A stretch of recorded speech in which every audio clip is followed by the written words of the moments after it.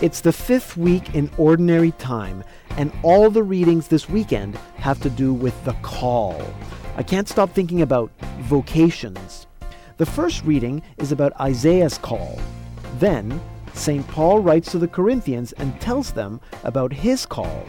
And then we hear the gospel passage when Jesus calls Peter. Each one of them has a humbling experience when called. They all feel inadequate.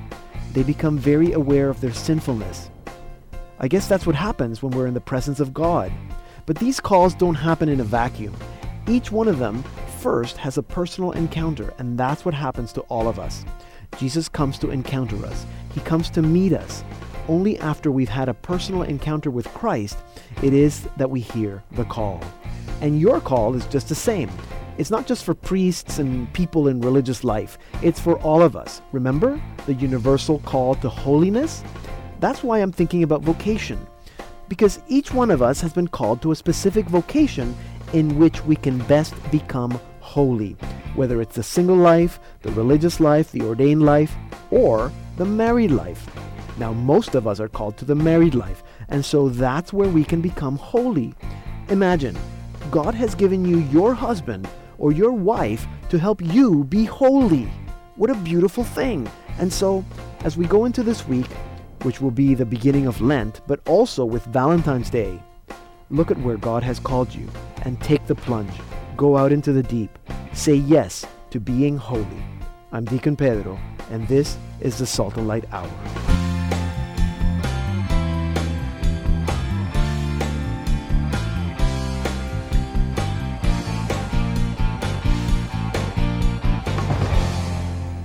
Hello and welcome to the Salt and Light Hour. I'm Deacon Pedro. I want to tell you about my Great Year of Faith Challenge. Every week, I am posting a new challenge to help you learn about, live, and share your faith, because it's the Year of Faith. So go to my Facebook page, Deacon Pedro, and join in. We just started this week, so you won't have missed anything. Today on the program, Sister Marie Paul returns to show us the windows to the soul to two movies that couldn't be more different one from the other. That's in about 20 minutes. And as always, Andrew Santos will be here with our Saint of the Week. Sheridan will bring us up to date with what's happening. And Krista Matrenko will bring us our news. And most of you would agree that parenting can be difficult. And parenting teenagers more so. In our second half hour, we speak with Linda Crack of Fortifying Families of Faith. She's going to be giving us some practical tips. And if electropop is your kind of music, then you're in luck because our featured artist of the week is the London-based band Uberfuse. We're going to speak with their frontman, Hal St. John, also in the second half hour of the show. But here they are now, Uberfuse, with their song Call My Name from their album Seventh Wave.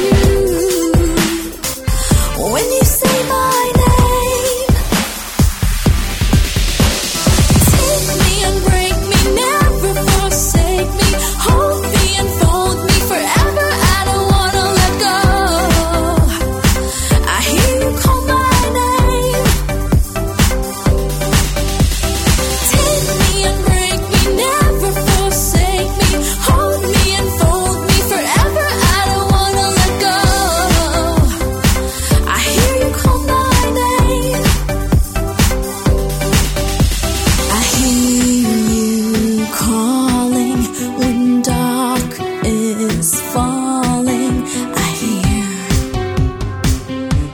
say my name, I rise to find you, but in the dark I'm blind to your light. When you call my name, your footsteps tread soft like a dove as the silence sounds in words of love so sweet. When you say my name, in the stillest hour faintly I hear a whispering sound as I tune my ear to you. When you say my name, take me and break me, never forsake me, hold me and fold me forever, I don't wanna let go. I hear you call my name. Take me and break me, never forsake me, hold me and fold me forever, I don't wanna let go. I hear you call my name.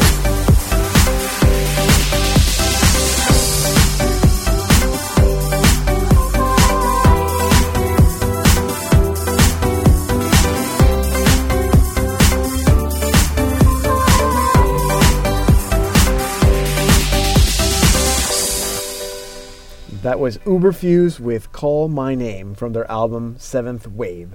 And we're going to be speaking with Hal St. John of Uberfuse in our second half hour. And in about 15 minutes, Windows to the Soul with Sister Marie Paul Curley. But first, Chris is here with our news.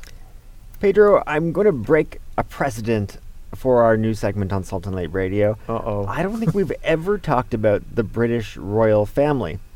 No. I don't think we ever have. No. I've but never we're- been caught up in the excitement over William and Kate's marriage, but Kate's pregnancy has some interesting implications for Catholics in Great Britain. You were wondering where this was going, weren't you? Well, I was going to say, are they going to have a Catholic baby? Well, they might not. They might not be able to if they want him or her to be in line for the throne. Well, as you know, succession to the throne goes to the oldest male child yep. of the ruling king or queen. But with Kate's baby on the way, the Parliament is rushing to change that law so that if the baby is a girl, she'll be next in line for the throne ahead of any Yes. brothers that she might have, that baby. Mm-hmm. But some members of Parliament are crying foul over the proposed changes because they ask why the bill doesn't reverse the long-standing ban on Catholics. Catholics are forbidden from becoming the monarch. Right. And the MPs are arguing that if we change the law, we're saying that the new law has been modernized. And by not changing the ban on Catholics while we're doing it, we're implying that this discrimination is okay. Uh-huh. Personally, Pedro, I'm somewhat undecided about this. On the one hand, shouldn't all royals be treated equally and have the same rights to their life of privilege? And on the other hand, I say, let the Anglicans deal with them. Yeah, interesting. Although, can I just interject? Because I think the law did get changed that they could marry a Catholic. Because it used to be that if they wanted to marry a Catholic, that person had to convert. Mhm. But I think no longer that is the case. So there are maybe some it is changes. changing, yeah. Mhm, mhm. Yeah. Now, Pedro, what do you think is the largest Catholic statue in the world? New subject now, Catholic statues. Well, Rio, the statue of the Christ the Redeemer. The Redeemer. Yeah, it's a good guess. It's not? No, and there's actually a new larger statue in Bolivia that was just inaugurated on February 1st. It's dedicated to Our Lady of Socavón. Uh-huh. It's in the city of Oruro. I'm hoping I'm pronouncing that right. Mm. It's 149 feet tall, which is 22 feet higher than the famous Christ the Redeemer statue that sits over top Rio de Janeiro. Uh-huh. It was very expensive, cost $1.2 million. And the president, Evo Morales, was there at the inauguration. And Our Lady of Socavón is the patroness of miners. But that's not even the largest, Pedro, because there's two larger than that. One of them is the Virgen de la Paz. Virgen de la Paz. Virgen de la Paz in Venezuela. And Saint Rita of Cassia in Brazil is the largest at 183 feet, larger than them all. And it's interesting that all of these mega statues are in South America. Yeah, I'm not we, sure why we that like is. it big. Yeah, I guess so. Yes. Now, turning to pro-life issues in Canada, it's been said that abortion is the third rail of Canadian politics. No one wants to touch it. But lately, it's been getting a lot of attention in Canadian Parliament. Mm-hmm. The most recent issue involves babies born alive after abortions. A blogger was going through abortion statistics posted on a federal website. It said that over 10 years, there were 491 babies born alive after an abortion who later died. These abortions were carried out at 20 weeks of gestation or more, so second trimester or later. These are distinct from most abortions when, of course, the fetus is killed inside the mother, but these were born alive and then died. 3 federal MPs, members of Parliament, are calling for a police investigation of these deaths because in Canada, it's a crime to injure a child before birth when, as a result, that baby dies after birth. Huh. The statistics are raising a lot of questions, like what happened in these abortions such that these babies were born alive Right. in the first place. How long did the babies live, and what exactly happened to the babies after they were born? Did they receive any treatment, or were they even possibly killed?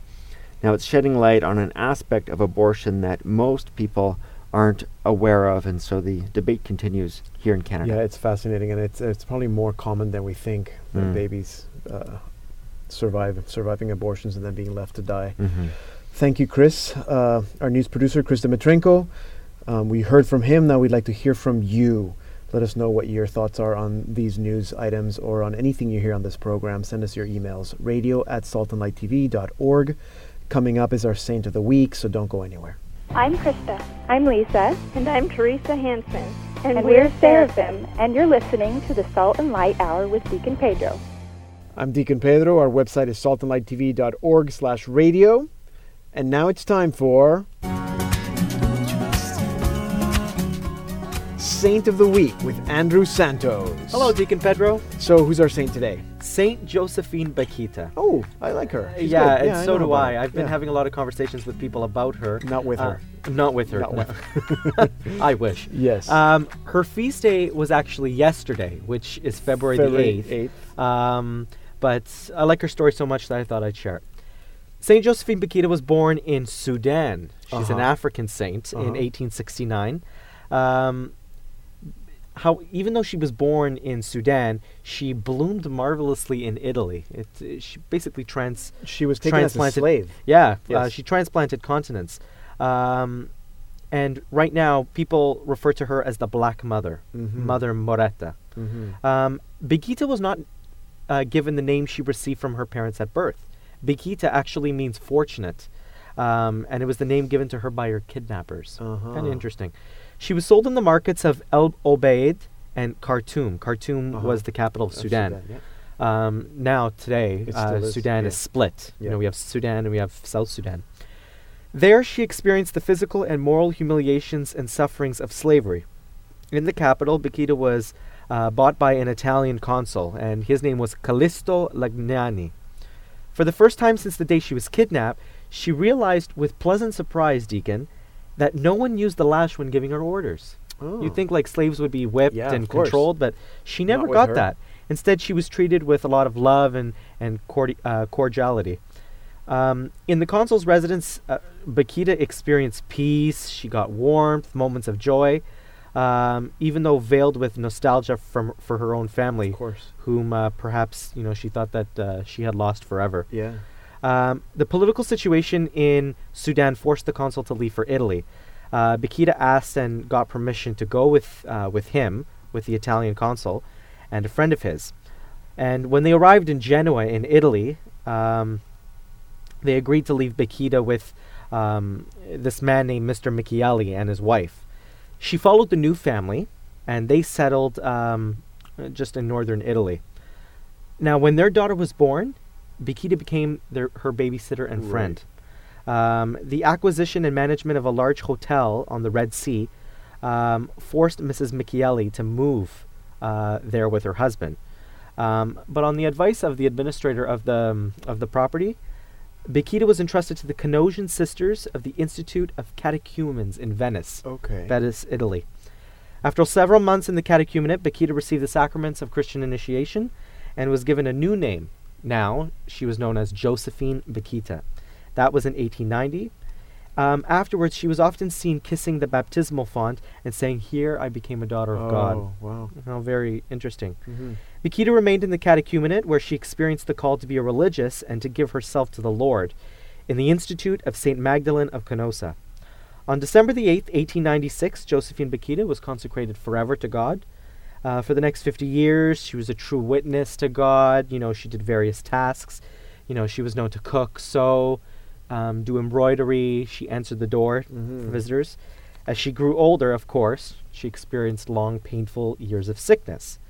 To those who visited her and asked how she was, she would respond with a smile, as the Master desires. It was Blessed Mary who freed her from her pain. Bakita's last words were, Our Lady, and her final smile testified to her encounter with the Lord's Mother. So she died on February the 8th, 1947 at the Canosian Convent, surrounded by her sisters. And she was beatified on May the 17th, 1992. That was during Pope John Paul II's pontificate. And canonized in the Jubilee year on October the 1st. Excellent. Yeah, Thank so you her very feast much. day was yesterday. Yes. That was February the 8th. Thank you very much. Josephine Bakita, good saint. I especially- should add this. Yes. Our technical director, Javier Capella, was asking us a question. How many saints are there in the Catholic Church? I don't know, but maybe that's the question we can put out to our listeners. Yeah, I've been meaning to extend that challenge out to our listeners, especially. Faith challenge. Yeah, Year of Faith challenge. Tell us, write to us. How many saints are there in the canon of the Church? Either send us an email through Facebook, Salt Plus Light Radio, or email us radio@saltandlighttv.org. Thank you. Thank you, Andrew. Javier, I'll let you know next week what the answer is. There you go. Andrew Santos, our saint expert. Hi, this is Sean Carney with 40 Days for Life, and you're listening to the Salt and Light Hour with Deacon Pedro. My name is Deacon Pedro. You can find Salt and Light Radio on Facebook. Look us up. You can also find me on Facebook. Look up Deacon Pedro and like my page. I'm also on Twitter at Deacon Pedro GM. Go there and find out all about my Year of Faith challenge. And now it's time for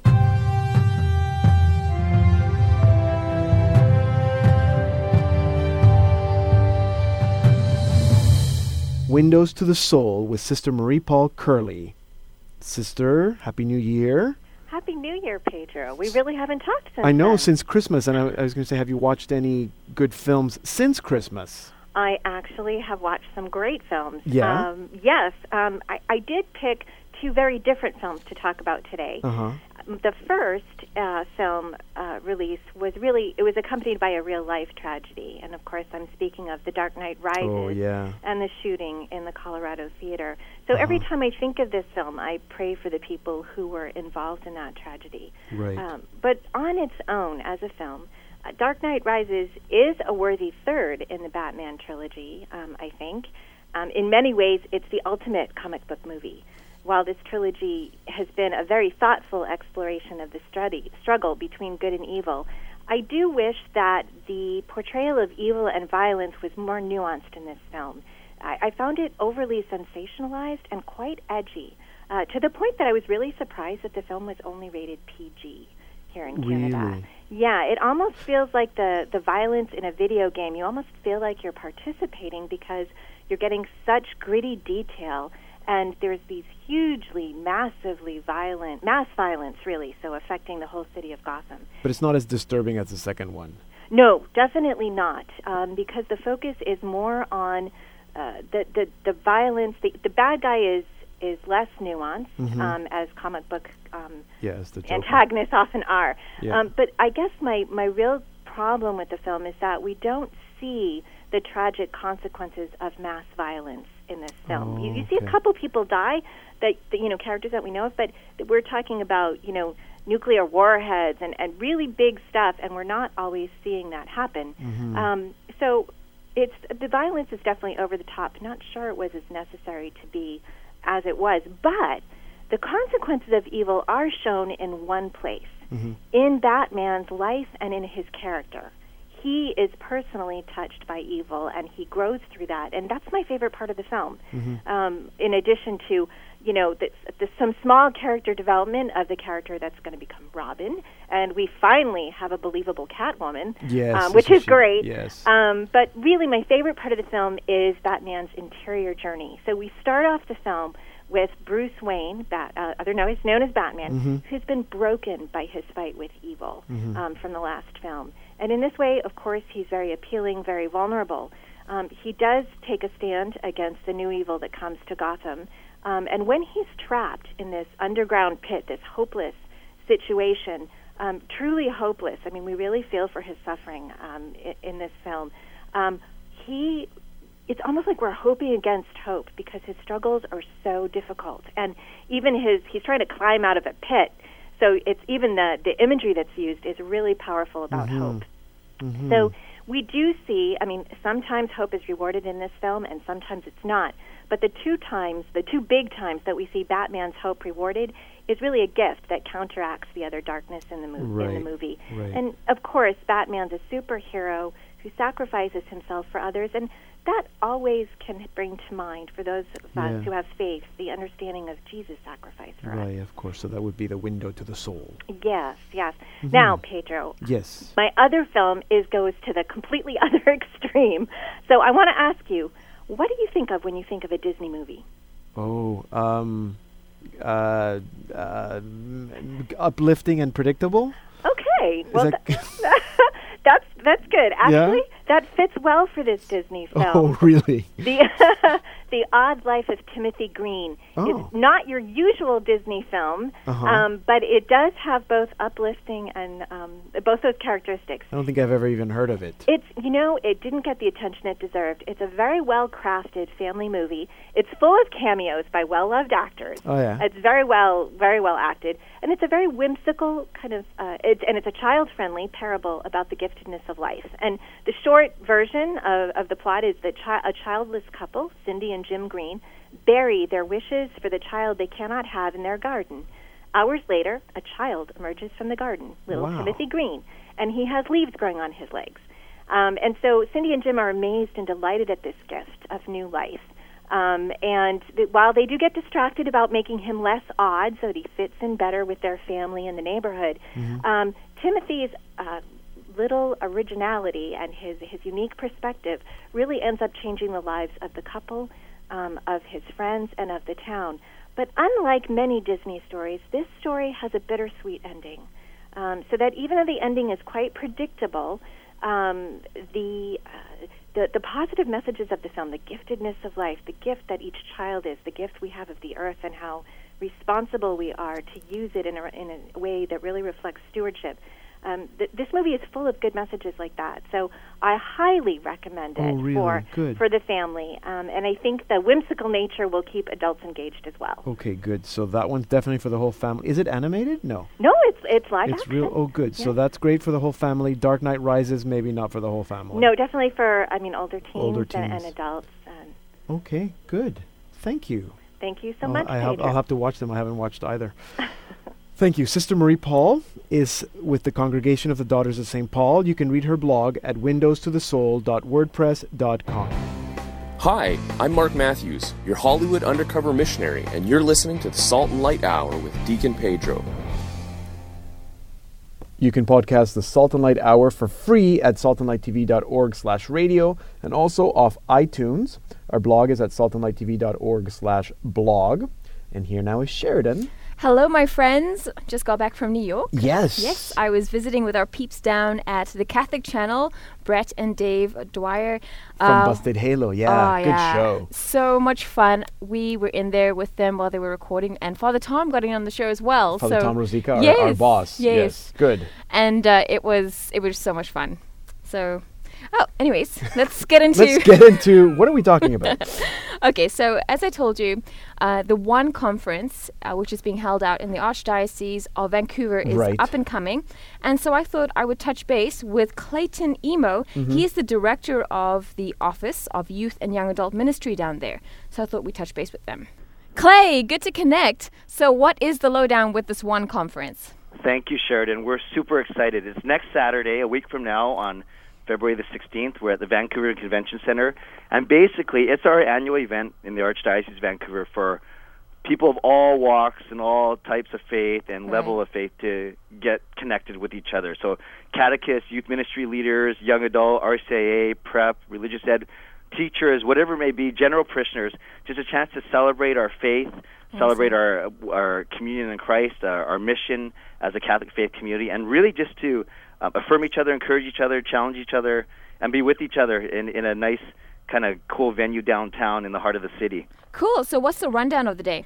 The rundown, it's a one-day conference, and the day basically includes prayers, of course, and then general sessions. Our keynote speaker is a nun named Sister Miriam Heidland. Okay. And she's coming up, a very young, dynamic speaker, and also she's got some experience, in some professional athletics, so I think that's going to really appeal to a lot of the young people. Oh, interesting. Then some breakout workshops, of course, culminating in Mass with Archbishop Michael to end off the day, and then a quick dinner break, and then we're super excited to welcome back for a second year in a row our good Canadian Catholic friend Matt Maher for a worship concert to end off the conference. He'll be going Saturday night, and we're super excited about that. Oh, cool. And tell us about last year's conference. How many people attended? What was it like?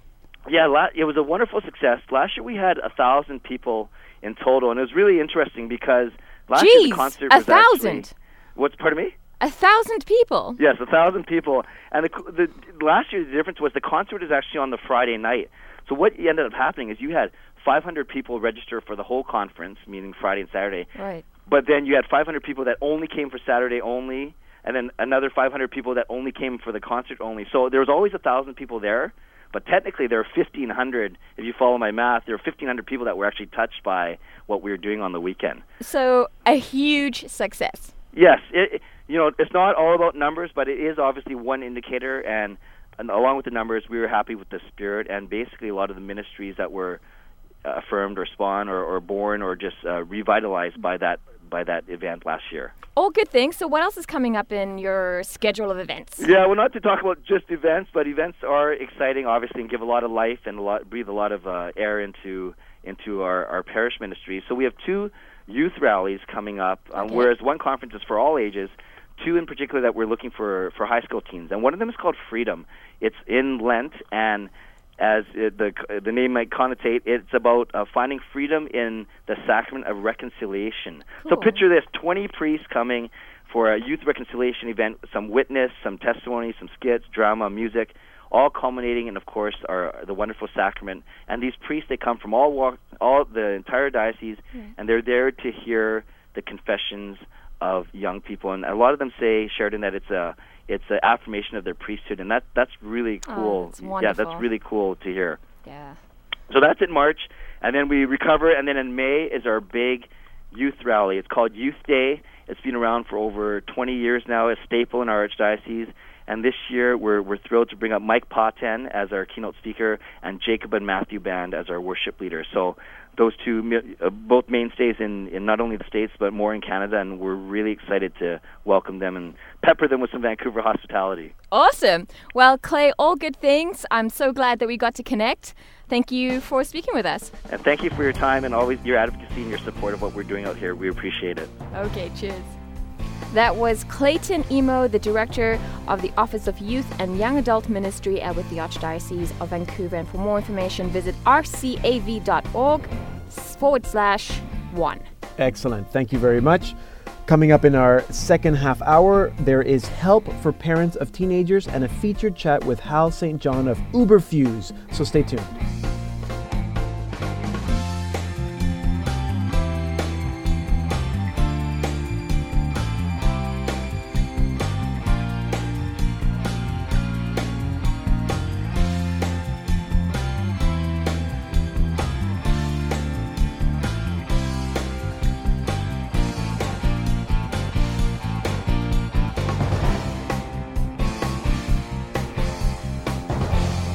Hello and welcome to the Salt and Light Hour, Part 2. I'm Deacon Pedro. It's probably an understatement to say that parenting can be challenging. For my wife and I, we decided before we had children that parenting was probably the most important job we would ever do, and so we did everything we could to prepare. We read, we researched, And there are lots of resources out there, some very good, some not so good. But there aren't a lot of Catholic resources for parents, especially for parents of teenagers. And that's what led Linda and David Kracht to found Fortifying Families of Faith. And to tell us all about it, we're now joined by Linda Kracht. Linda, welcome to the program. Thanks, Deacon Pedro. I'm sorry I almost called you father there. You are a father, but I am a father, yes. Yes. Thanks for having me on the show. I really appreciate it. Not a problem. So what is the business of Fortifying Families of Faith? Our vision is to do just that, fortifying families, or fortifying parents, because I think parents are kind of being deluged today with all kinds of mixed messages about their importance, their role, their duties, their obligations, and they're really mixed up. You know, they are taking a second or back seat to many different voices out there who are willing to step forward and say, no, I can do this better.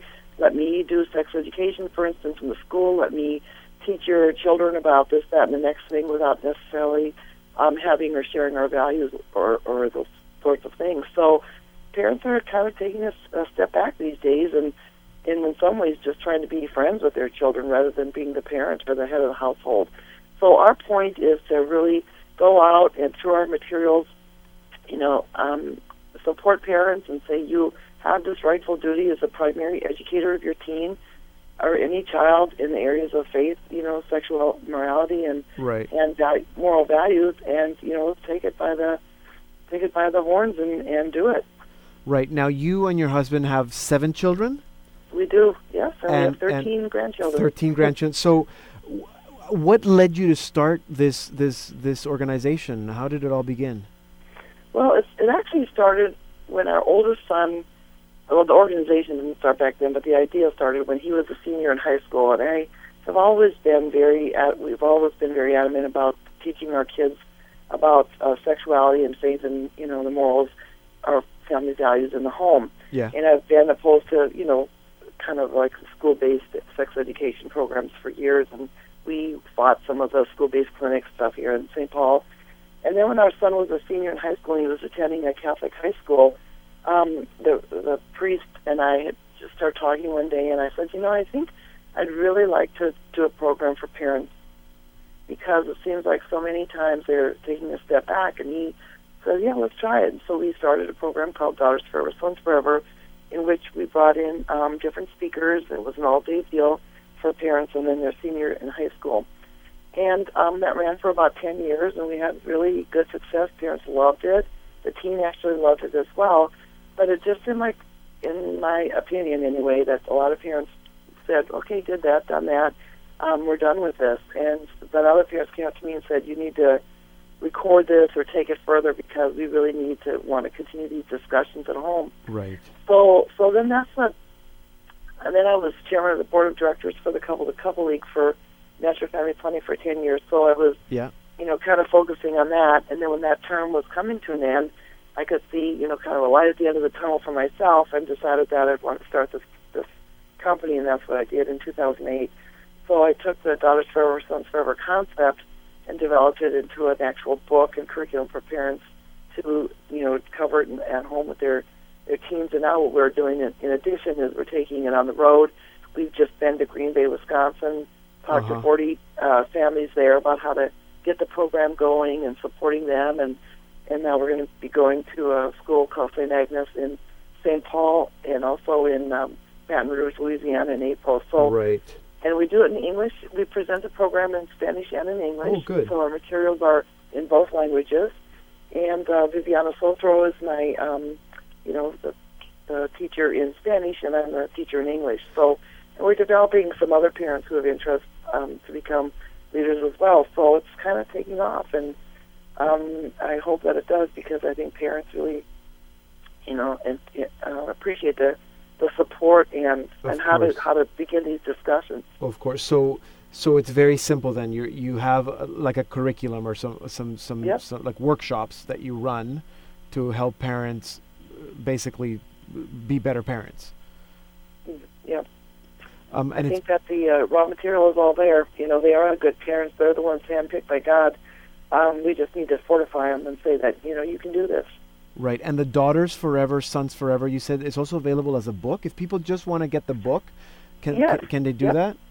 So they don't have to necessarily register to do one of the seminars.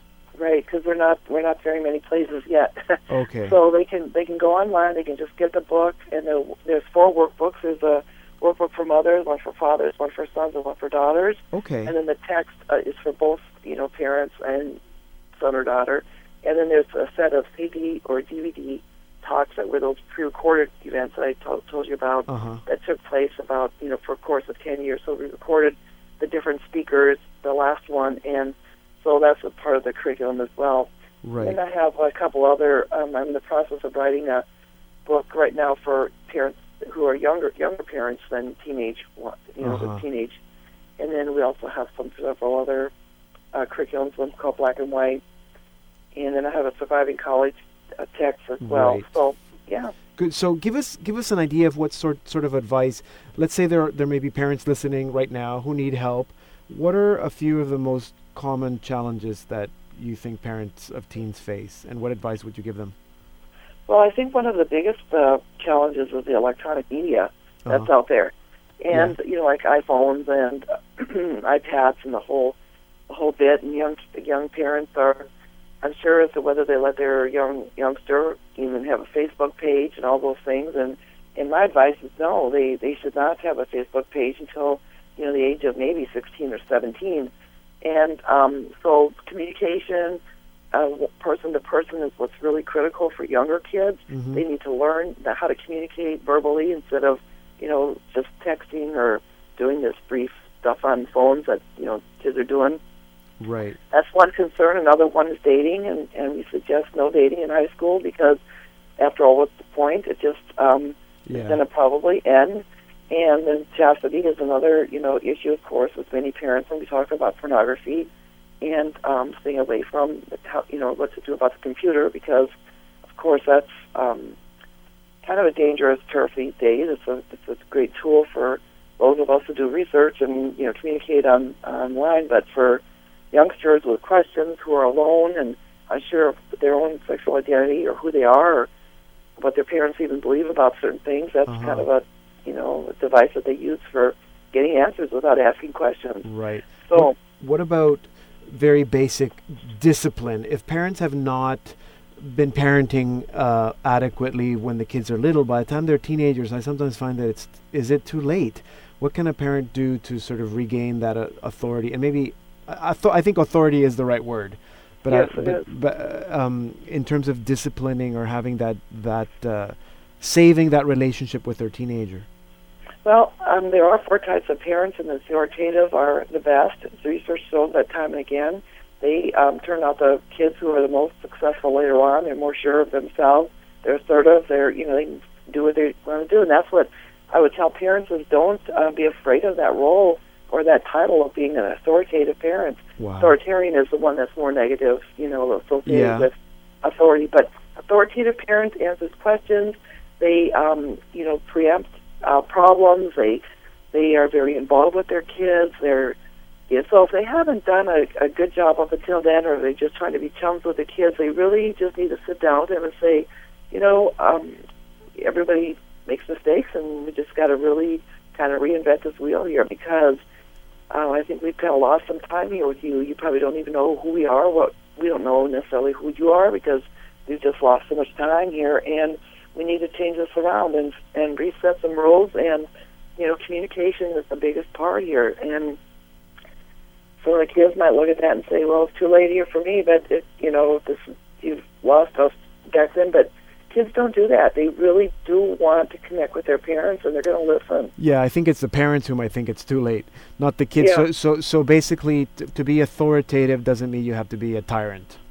Exactly. That's authoritarian. Yes. An authoritative person is one who's involved and interested in someone else's life, and they understand their role. They are in charge of these kids. They are responsible. Yeah, and the structure are clear. Linda, we have to leave it there. But it's been good talking to you. I hope that this is inspiring some of our parents who are listeners to learn more, to be a little more assertive in their role as parents. I know that there are a couple sessions coming up. You mentioned them, some in your area in St. Paul, Minnesota, but I know you're also going to Baton Rouge for April. So all that information is on your website, so people can find it there at familiesoffaith.org.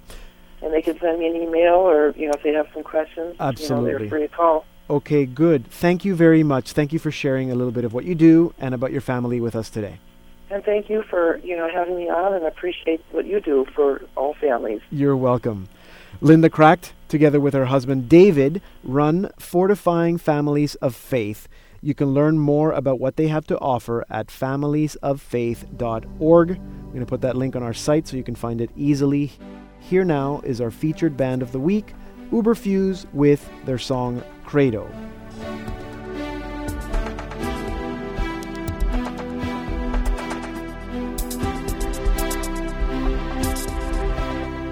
Credo in unum Deum Patrem Creatorem Celietere Creatorem Visibilium Creatorem Invisibilium Credo in unum Iesum Christum Dominum Filium Dei Natum ex Patre Deum ex Deo Natum ex Patre Lumen ex Lumine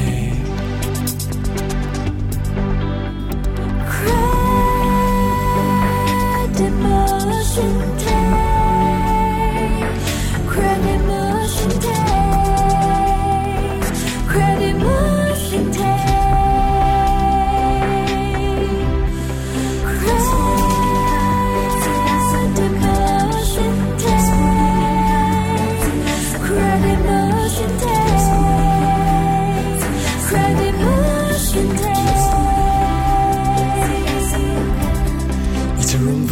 Est cum gloria iterum venturus est edicare iterum venturus est cum gloria cuius regni non erit finis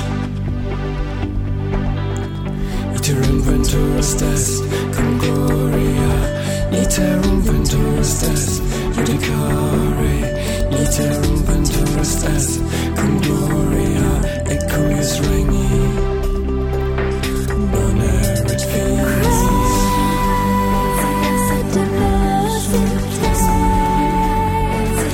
Credimus in Te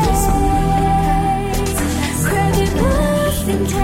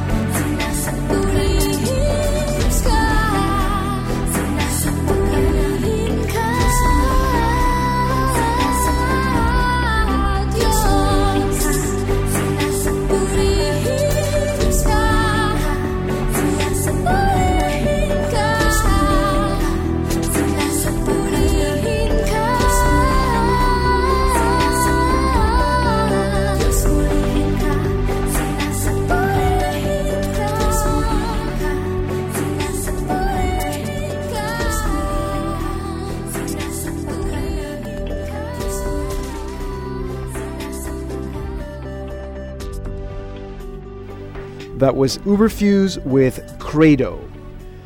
Now, most people would not think of putting the words electropop and faith in the same sentence. But when it comes to the London-based British band Uberfuse, that's exactly what it is. Uberfuse is comprised of 3 people, Sherry, Hal, and Nico. Their musical vision is to infuse what could be seen as a dying tradition of Western contemporary pop with new life, But it's not just about music. They're outspoken and thought-provoking. Their lyrics carry strong socio-political messages, and also messages that are biblical and of faith. And that is probably very unique for a band that is part of the current UK pop scene. And I came across Uberfuse a few months ago, and I'm very happy to have their frontman, Hal St. John, joining us now on the phone from London. Hal, welcome to the program. Thank you so much. So Hal, people are listening to the name Uberfuse. They probably don't even know how to spell that. Where did that name come from? Well, it's a kind of corruption of the German word Uber, which is spelled U-B-E-R, but we kind of like corrupted it and spelled it O-O-B-E-R. So Uber as in like a lot? Well, yeah, Uber kind of means exceedingly abundantly more than we could ever ask for. Okay. Yeah, so, yeah, and the concept of fusing is like bringing things together which traditionally may be kept apart. So in the context of what we're doing, we're bringing a kind of electro-pop into conversation with faith, perhaps in a unique way. So you did set out intentionally to bring in those two things that seemingly have nothing to do with each other, this style of music and faith or sort of social messages. Well, I mean, certainly here in the UK, it's not cool to bring your faith into pop music. Yeah, no, it's not cool here either. You know, a lot of musicians think, oh, I want to be a successful musician, so I have to pretend that I don't really take any of that stuff seriously. But we kind of thought, well, why do we have to do that? Why do we have to park our faith somewhere and then get on with our music and then go back to our faith? And we thought, well, why don't we just we just let it influence our music. So right. And that's what happens. We don't try and separate faith from music. I mean, both we've all kind of grown up in a church context, playing music in a church context. And I suppose again, you know, you do that and you think to yourself, well, you know, why do there have to be two worlds, the world of church music and the world of secular pop music? No, why can't we just and that makes perfect one world? Yeah, no, that makes perfect sense, because most artists are bringing their own belief systems into their lyrics anyway. So why, if a belief system is a Christian belief system, why should we leave it out? But this music, now your music is well received in the secular, like in the club scene in the UK? Yeah, we've had a bit of success in the UK club scene, particularly with a track called Flicker, which was mixed by a well-known UK DJ called Love Rush UK, and yeah, it did quite well in the dance kind of charts here in the UK. And what kind of response do you get to the fact that some of your music it has messages of faith? Well, you know, there are various ways that you can kind of introduce your faith into your music, and one way obviously is to use explicit language. But we've done that in one or two tracks, particularly when we were asked to play at World Youth Day in Madrid, and also when we were asked to write the youth anthem for the papal visit UK. So we did use explicit references to religious themes, but more often than not, what we do is we talk about what we refer to our faith in kind of not hidden. It's not hidden messages, but in kind of using things like light and not necessarily referring explicitly to things that are religious. So, for example, in Flicker we say, "The hidden light that shines goes by any other name.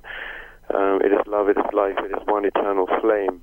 So that, you know, you can't be offended by that if you're not religious. But and there's a message. Get it if you are religious. You see what I mean? Right. You mentioned earlier in 2010 when the Holy Father was in England, you guys were chosen to write the theme song for the meeting with young people in Hyde Park. The song "Heart's Cry." Can you tell us a bit about that? Yeah, well, we had a song called "Heart's Cry," which was definitely inspired by I think a verse from the Book of Revelations about when God stands at the door of our heart and knocks. We're invited to open the door and let him in. So it was a song that reflected really on that kind of biblical idea. And the bishops who were organising the papal visit heard the track and thought, wow, this perfectly matches the theme of the papal visit, which was heart speaks unto heart. So the idea of heart, something talking within your heart corresponded. Their theme corresponded with our song, and so they thought, why not make our song into the youth anthem, which is what it ultimately became. So it's quite interesting. We were getting some weird headlines in the press, like Oofy's the Pope's favourite electro-pop band. Right, electro-pop. I'm not sure he knows of any other electro-pop. No. So it's a bit weird. So if your music is being well received in the secular, for example, the club scene, is it also being well received in the Catholic scene? I mean, if the bishops knew about it enough to select your song.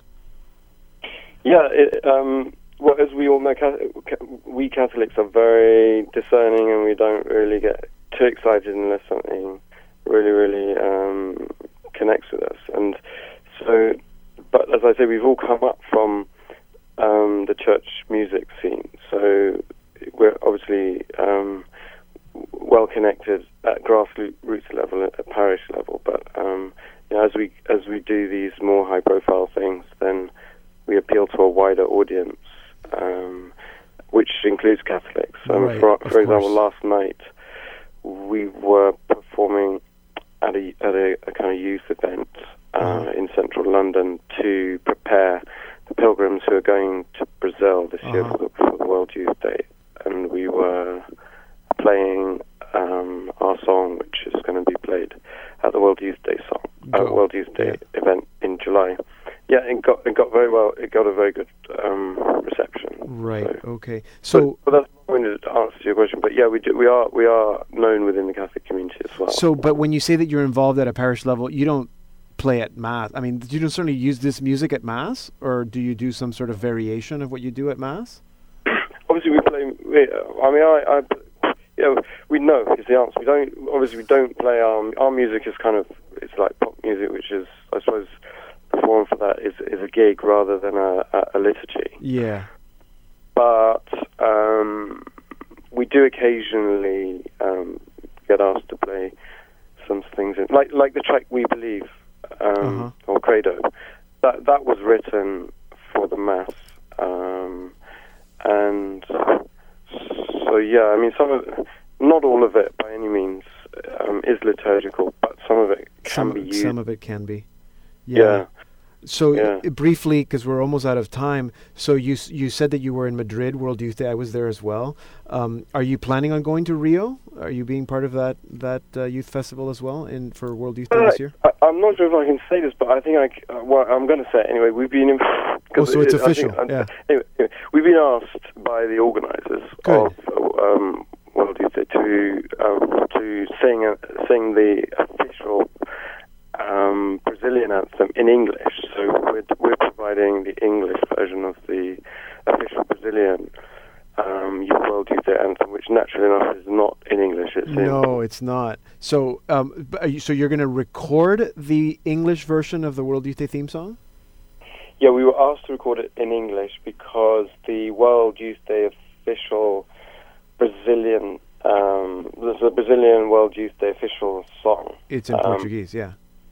Is naturally enough in Portuguese. Yes. But so obviously there'll be pilgrims from the English-speaking countries who won't necessarily understand Portuguese. So they asked us to do a version of the Portuguese song in English, but keeping the original tune, identical kind of tempo, identical. The accompaniment, yeah. So we've done that, but in addition to that, they asked us to do a kind of like a UK pop version of it, which we did, and it's slightly faster than the original, which is at 98 beats per minute. Ours is 128 beats per minute, so ours is more likely to go down go down quite well in a club context. Right, so you did the electro-pop version of the theme song. That's good. I'm looking forward to hearing it. Hal, that's all the time we have, but it's been really good chatting with you, and it's been really good communicating with Sherry and learning about what you do, and keep it up, because there's nothing like breaking into that secular scene with a message that's a little different than the regular message of secular music. So thank you for doing that, and maybe we'll see you in Rio. Oh yes, love to catch up in Rio if you're there. For sure. Anyone Canada. Yeah. Thank you very much. Okay, thank you. Hal St. John is the front man for the British pop band Uberfuse. You can learn all about them at their website, uberfuse.com. That's OOBERFUSE.com. I'm going to put that link on our site as well so you can find it easily. Here they are with their song, not the theme from Rio, but this is based on the theme for World Youth Day 2013. Their song is titled Go.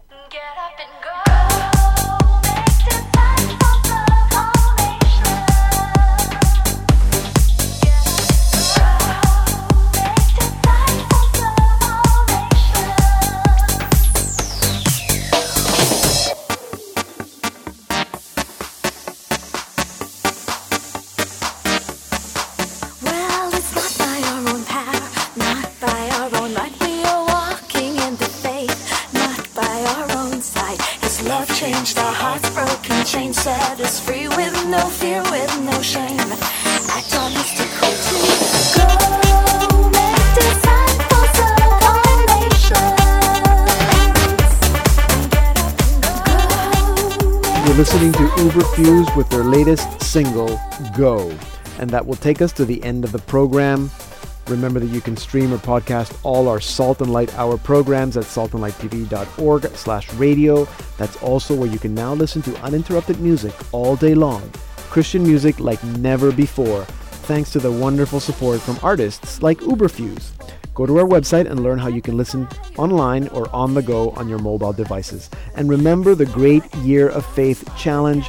Look me up on Facebook, Deacon Pedro, or on Twitter at Deacon Pedro GM. For all the details. Thank you for your generosity, for your prayers. Thank you for listening. I'm Deacon Pedro, and this has been the Salt and Light Hour.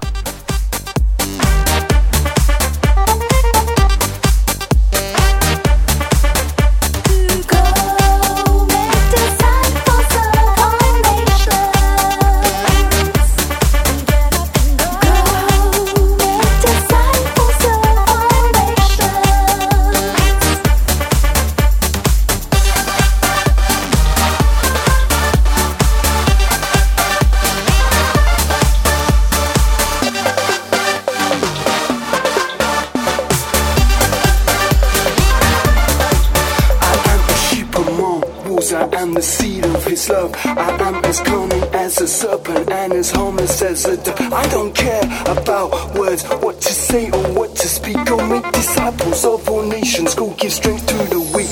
Go out to Asia and Africa, to North and South America, to Europe and Australia, and upwards to Antarctica. Bring good news to the poor. Go and heal the broken hearted. Go give sight to the blind. Go and get this party started.